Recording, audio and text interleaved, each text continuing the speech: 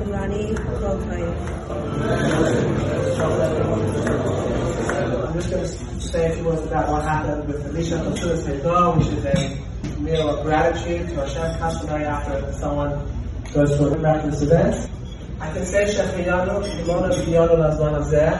Thank you Hashem that we had this moment. Alysha and I spent our 11th anniversary, literally the minutes we came out of the ICU in the complex care unit, and it was the most expensive anniversary rose that I bought. It was 3 times the price that I should have paid. I should have asked for a price breakdown, but at that time I valued life more than money. So I just bought it and I gave her the rose. I was just grateful that we were able to celebrate our 11th anniversary. So Thursday afternoon on the 10th of March, unfortunately, after the day before, the ultrasound went perfectly well, everything was absolutely perfect. Already 37.5 weeks, so ready to go, ready to come. And unfortunately, on Thursday, we went into the women's and there was no heartbeat. And at that point, they asked us what we wanted to do, and Alysha said she wanted to deliver the baby naturally straight away, even though there was an option to come back after Shabbos. We didn't want to be stuck there for Shabbos, and the nurse said it was fine to leave and come back. But Alysha insisted absolutely not, we should get the whole process started straight away. So they started the process, and the baby was delivered naturally on the next day, Friday at 3 p.m., so about 24 hours later. And in between that 24-hour period, we were coming to terms with the grief of unfortunately having a stillborn, full-term stillborn. And Alysha asked me while she was lying on the bed in the birth suite, she said, "Does Hashem not like me?"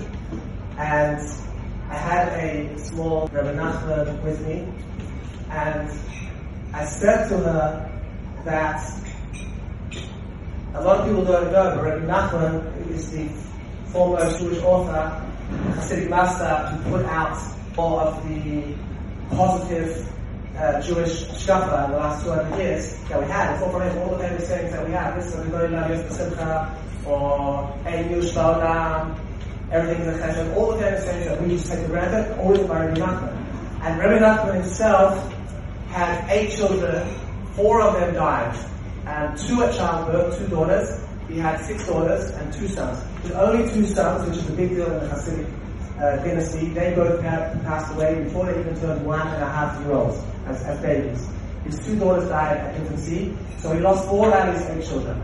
He himself and his wife were married at 15 with their first kid, so they were married at 14, and they had 15. They were both 15 and had a kid. He was an exceptional personality. He was the grandson of the Baal Shem Tov, and every night from the age of 6, he would go to Baal Shem Tov's grave, stay up all night learning and davening, and then go to mikveh in the morning. And at 13, he already acquired his first student.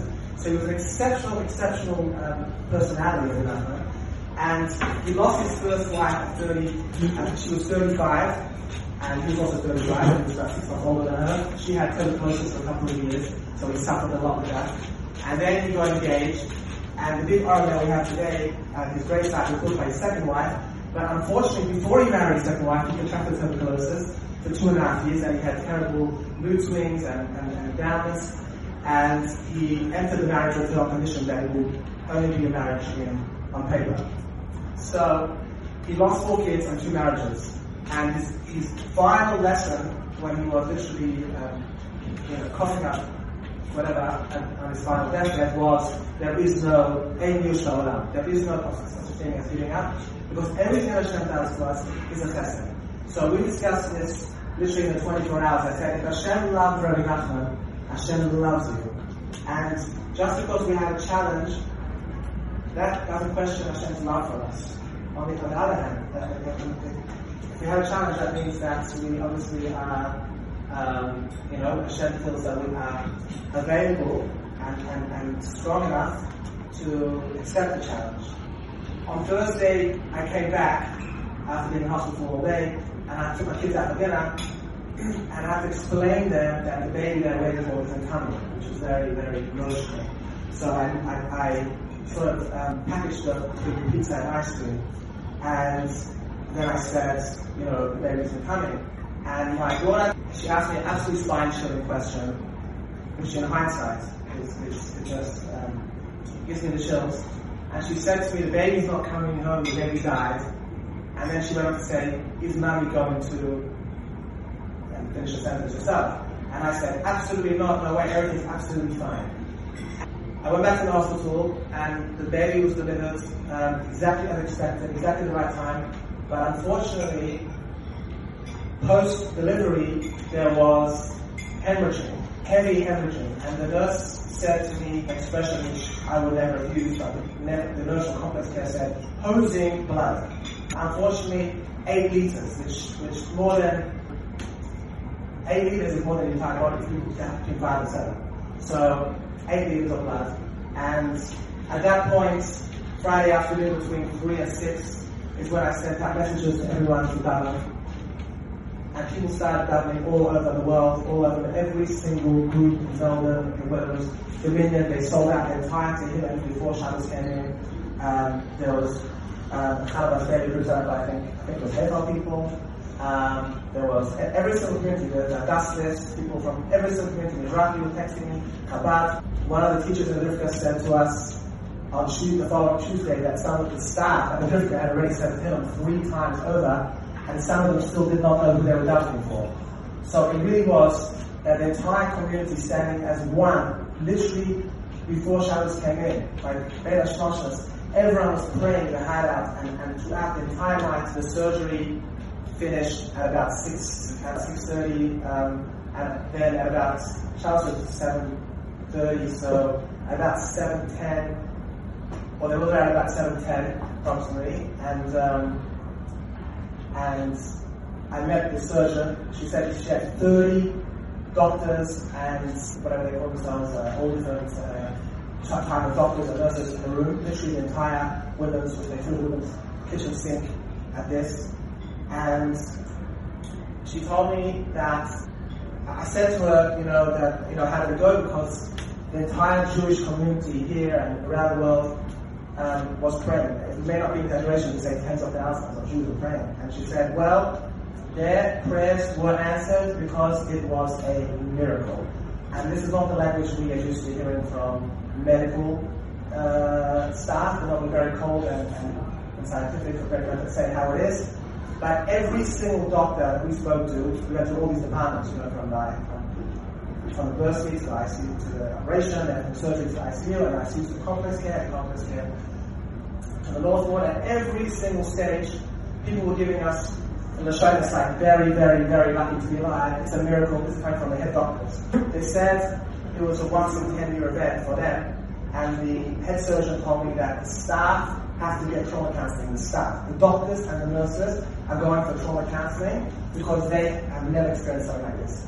And unfortunately, what happened is that, see, hemorrhaging on its own is a problem, and it's very dangerous to leaders. But hemorrhaging, they can stop it, it's okay. When they took the ring, they looked around, I said to the nurse, I said, what is going on? Because they were already at 2 liters blood loss.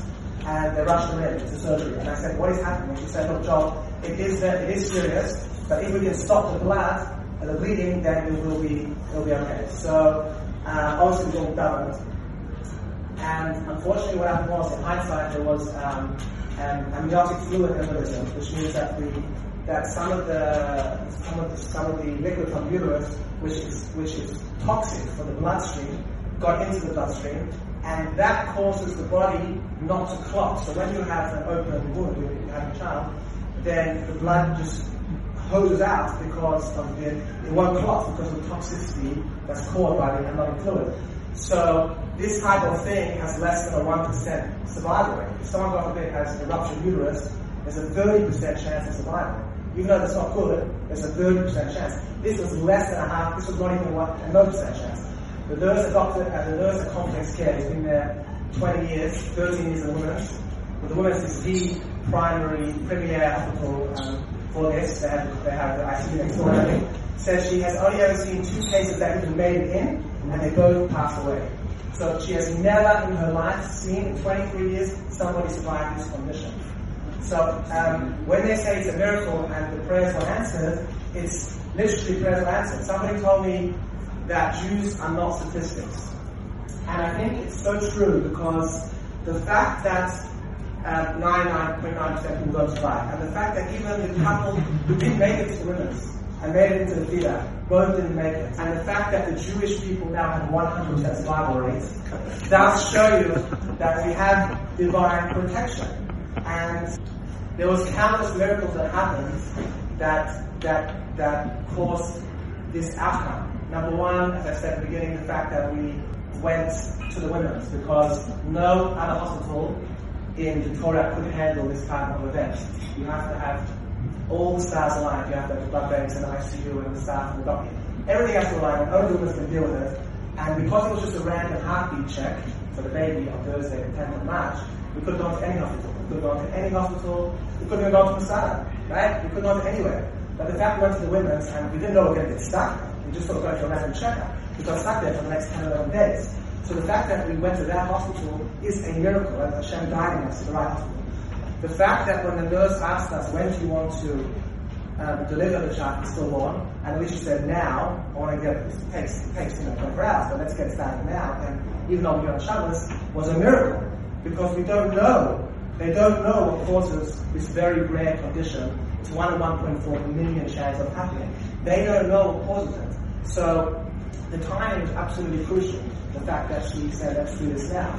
The surgeon told me the fact that they ruled her in not 5 minutes later also was unbelievable. Like, that could have changed the entire story. The fact that the surgeon ordered the blood, they needed 10 liters of I say blood, but it's full of different medicines, plasma and all different things that they put in there. But she ordered it before Alysha even hit the operating table. So she preempted the blood they needed. And she said if she wouldn't have done that, that also wouldn't have happened. The fact that everybody was available that second, like there was no oncoming traffic in the other lane, and everyone was free, and everyone could drop literally more than 30 staff could then race into the room. The fact that they had the exact blood that she needed was a miracle. And then, unfortunately, she suffered, because of the 8 years of blood loss, 2 cardiac arrests. First one for 6 minutes, they performed manual CPR. Second one for 7 minutes, that's usually defibrillator. And the doctor said that unfortunately she was as white as the hospital. She was extremely white, so they made the final decision, the top doctors, to perform a hysterectomy. And that's something that we felt we wanted people to know about, because we don't want people to wish well and say, I'm not sure it'll be okay next time we'll have another one. It just triggers the trauma every time. So we want people to know about that. But they made that decision, and that was after 2 hours of the surgery, 8 liters of blood loss, 2 cardiac arrests, and somehow a miracle happened.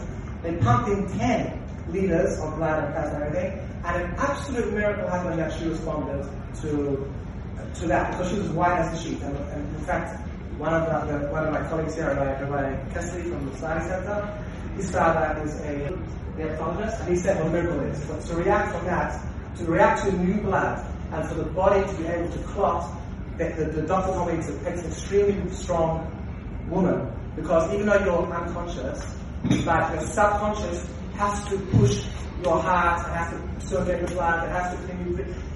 You have to be very, very strong to get through this ordeal, as well as the patient still, obviously.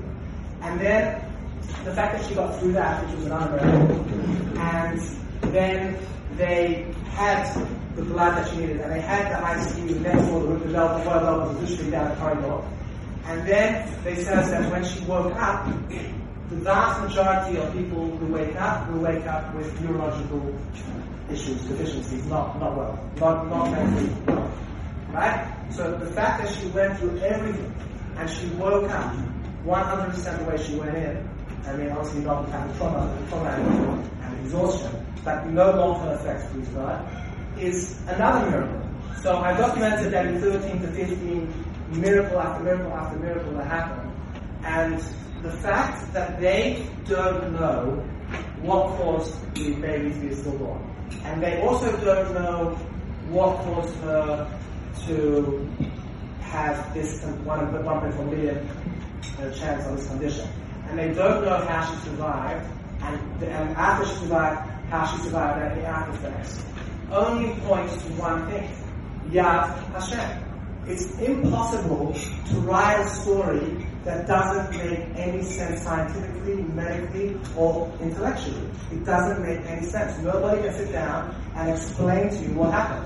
And in fact, the nurse in CC, in complex care, was she said to me, because it was very hard with COVID and getting permits and getting direct with killer and just the whole thing of Purim. It was a very complicated situation. They don't let anybody in. In ICU, it's only 2 hours a day for someone to come in, and it's very complicated. We had one nurse who was very helpful getting us permits and people that were getting, etc., etc. She said, Joel, my heart bleeds you because you're just one in a million, you're just the most amazing couple, and I just don't understand how this will happen. So, for me, I think the most important thing to bring out to everyone is, like that Rebbi Nachman said, that in everything there is a chesed, in everything. And it's all about your perspective. And suffering doesn't have to equal pain. Suffering doesn't have to equal pain. We go through pain every time we go on a diet, we want to eat a 6-piece diet or bacon. We go through pain when we want to go through a triathlon, we have to train for 6 months. We go through pain when football players get concussions and have to go to rehab or reconstruction, or Djokovic has to sit in the ice bath after winning the Champions League. All that is pain, but it's not suffering. And I think that if I would have gone into the hospital, honestly speaking for myself, because I experienced this externally, I didn't go to the operation, I watched all that unfold.